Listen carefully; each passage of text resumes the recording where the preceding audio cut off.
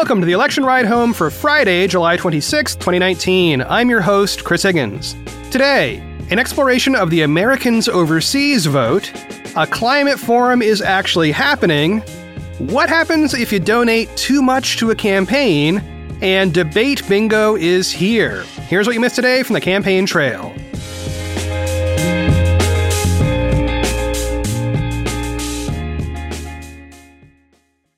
Today, our top story is a deep dive on a topic many Americans don't even know is a thing, and that's how American citizens living outside the U.S. actually vote and otherwise participate in the election process. This applies to members of the military serving overseas, students studying abroad, people working abroad, and people who simply moved to another country and chose to retain their U.S. citizenship. First up, some terminology. Folks who move abroad but retain their citizenship are called expats. That is short for expatriate, which may sound unpatriotic, but in fact comes from the Latin ex patria, meaning out of native country.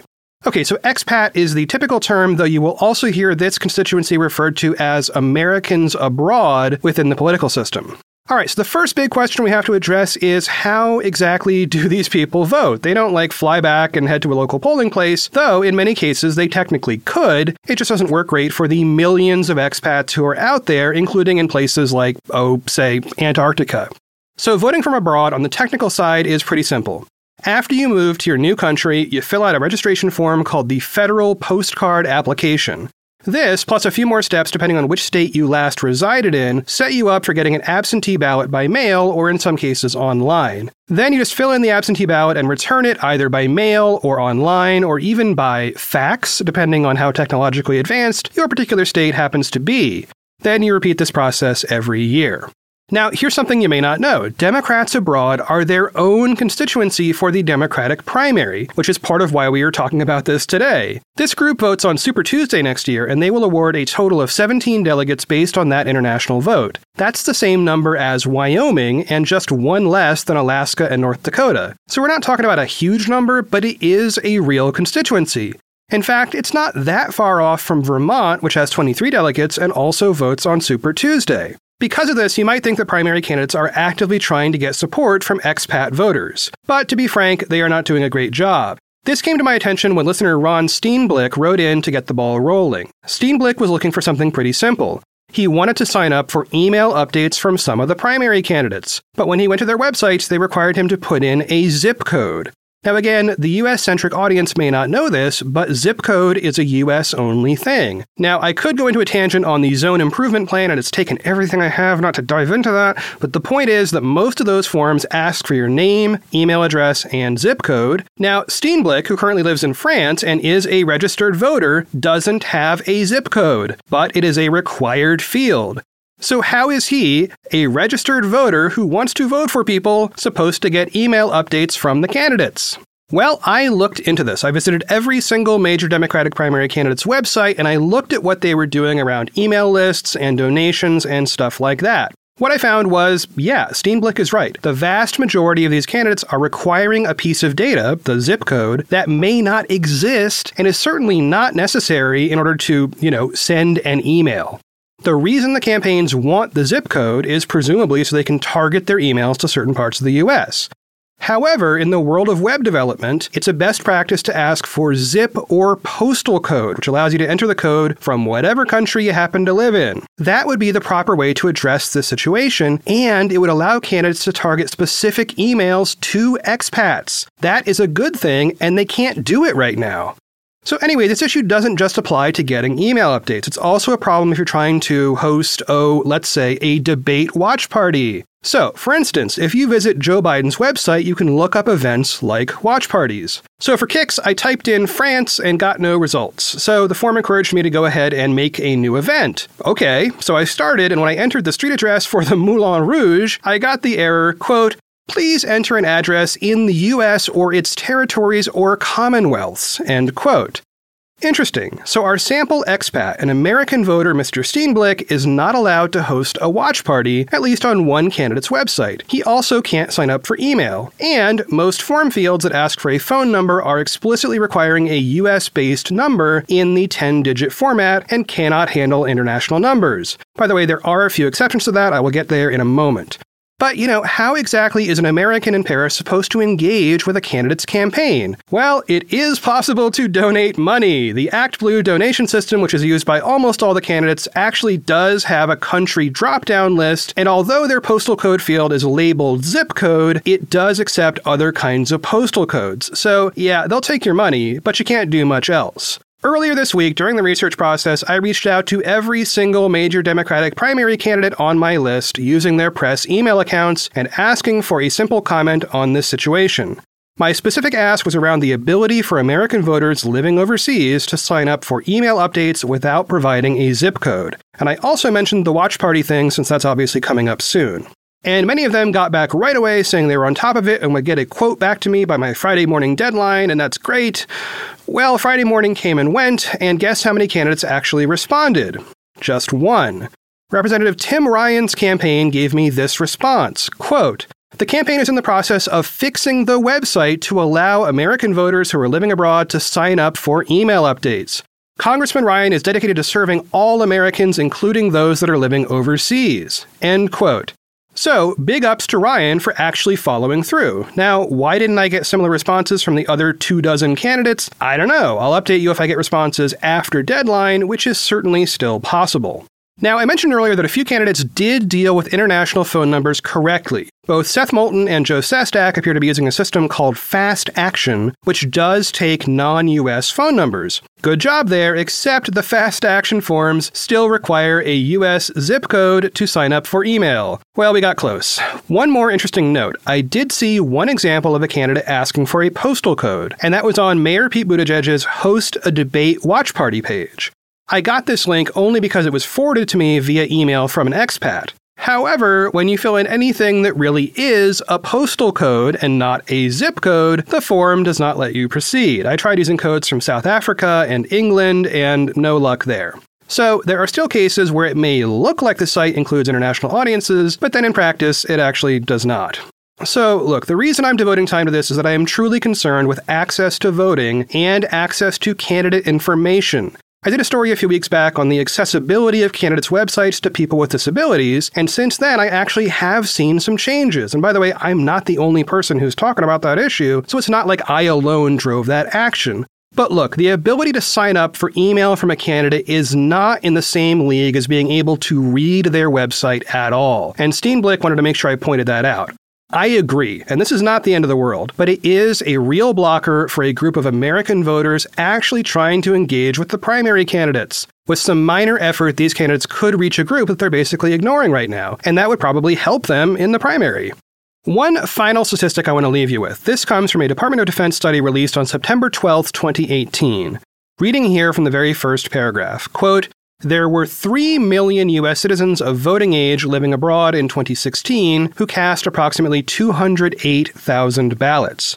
The overseas voter turnout of approximately 7% compares to a domestic turnout of 72%, end quote. So, maybe we can reach the other 2.8 million voters if we try just a little harder. And finally, big thanks to Ron Steenblick, who can be found on Twitter at Ron Steenblick. There's a link to his Twitter account in the show notes, and he is currently my favorite expat listener. And yeah, this is a contest for my affection, so give it your best shot.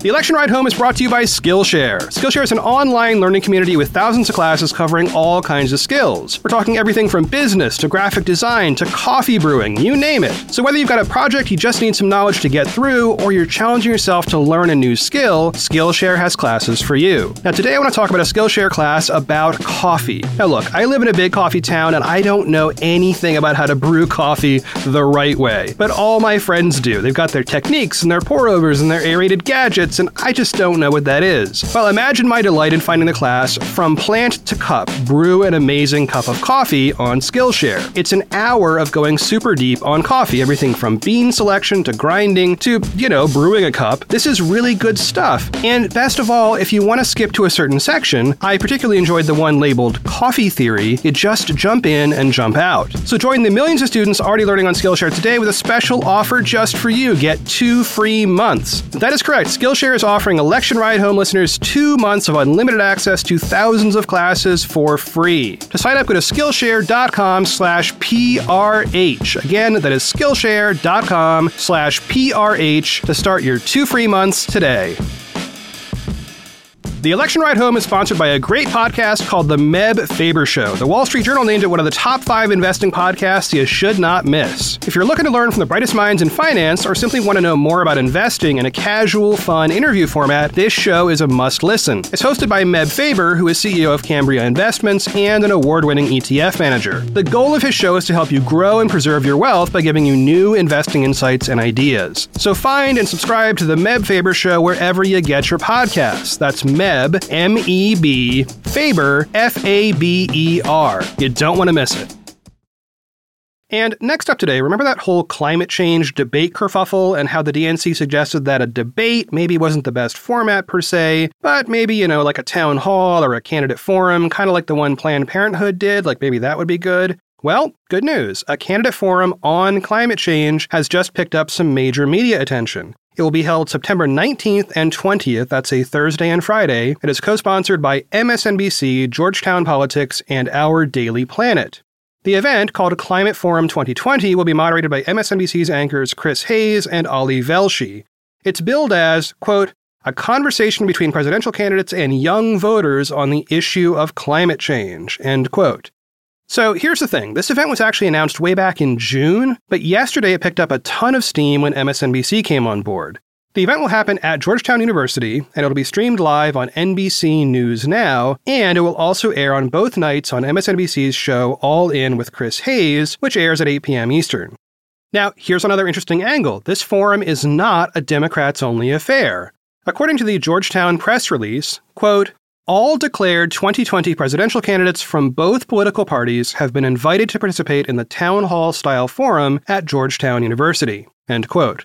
So this is a very positive development, and it will be fascinating to see what this event looks like coming precisely 1 week after the DNC's September debates. In other words, it's very likely that lower-polling candidates who won't make the debates will stick around in the race precisely for events like this.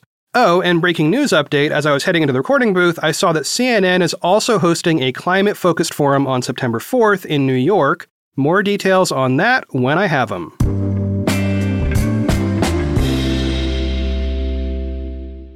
Okay, now another listener question. Again, this one came in through a private channel, so I'm not going to mention the questioner's name, but here is the question. Quote, I have a campaign contribution question.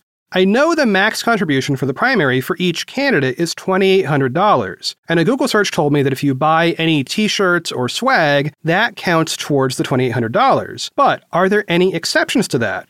My t-shirt purchase is not in my ActBlue contribution history for a candidate, and at one point I got a fundraising email asking if I could max out with a contribution of X dollars, but that number assumed the t-shirt was not included, so I'm confused. Also, what happens if you accidentally give over the limit? Are the campaigns keeping track and returning excess? End quote.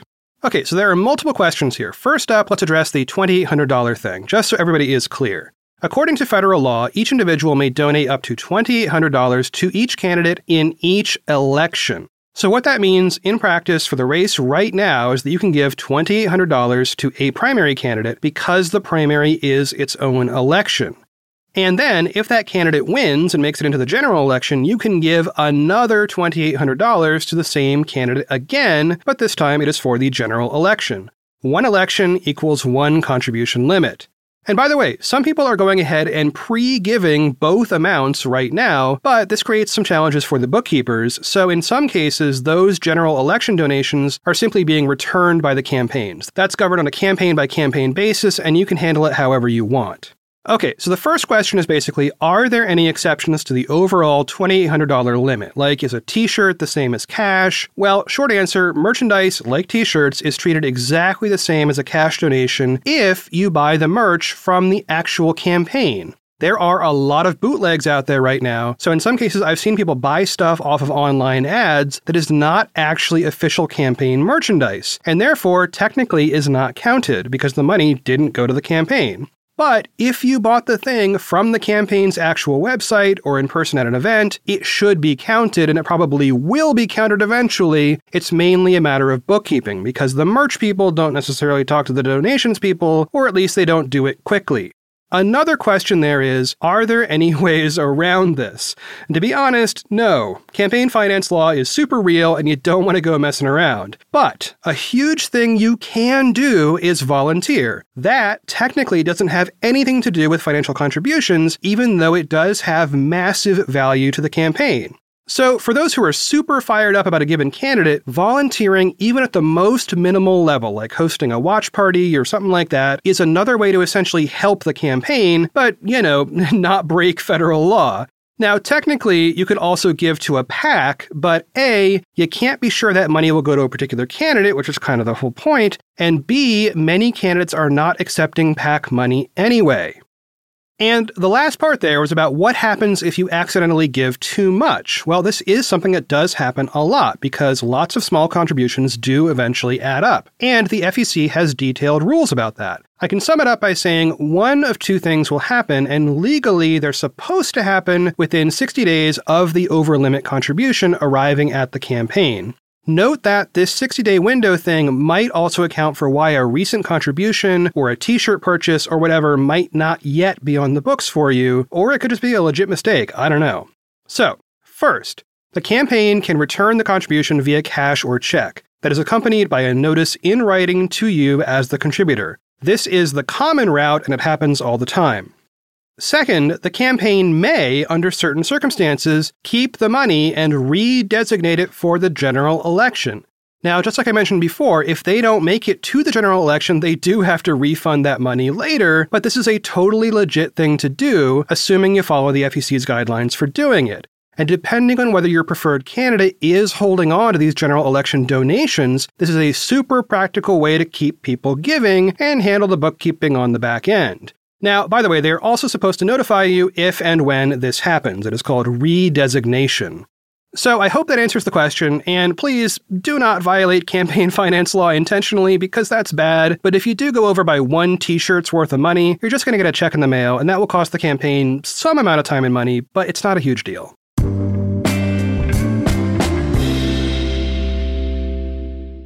The last up-to-date debate bingo is here for July. Now, just like in June, I have made bingo cards for each night of the July debates. There's a link in the show notes to go download those. It is the top link, the first link in the notes, and they are PDFs with 10 randomized cards per night. Now, in case you're not a big show notes person, the place to go is just ridehome.info/bingo. So the cards, if you didn't see them in June, have a lineup from left to right with photos and names of all the candidates in their proper order. Good way to keep track of who these people all are. There are also, bingo squares with various things they might say or do. You mark a square when a thing happens, and maybe you'll win some kind of non-existent prize. That's up to you. If you play along at home and you're somebody who does the whole Twitter thing, try out the hashtag ERHBingo. That's also printed on the bottom of all the cards, so we can check out how everybody is doing. Well, that is it for one more episode of the Election Ride Home. I have been your host, Chris Higgins. You can always find me on Twitter at Chris Higgins. Well, a long week for me coming off of travel and being very thankful to be back in my own bed with my own Yarden. And big news on the Yarden front, the first Stargazer lily of the season just bloomed yesterday. Of course, it then promptly fell over because I planted the bulb like 1 inch deep, but still, I guess, progress. There's also a giant, 6-year-old lily tree version of a Stargazer, and it's just about to pop with a whole bunch of blooms, so I am going to spend some quality time taking photos of those. If you're curious, you can check me out on Instagram at Instablah. INSTABLAH. I apologize for the username, I just couldn't think of anything better, I guess? As always, thanks for listening, and I will talk to y'all on Monday. You know how to book flights and hotels. All you're missing is a tool to plan the travel experiences you'll have once you arrive. That's why you need Viator. Book guided tours, activities, excursions, and more in one place to make your trip truly unforgettable. Viator has over 300,000 travel experiences to choose from. Everything from simple tours to extreme adventures and all the niche, interesting stuff in between. So you can plan something that everyone you're traveling with will enjoy. Real traveler reviews give the inside scoop from people who've already been on the experiences you're considering. So you can plan with confidence. Free cancellation helps you plan for the unexpected. And 24/7 customer support means you can travel worry-free. Download the Viator app now and use code Viator10 for 10% off your first booking in the app. Find travel experiences for you. Do more with Viator.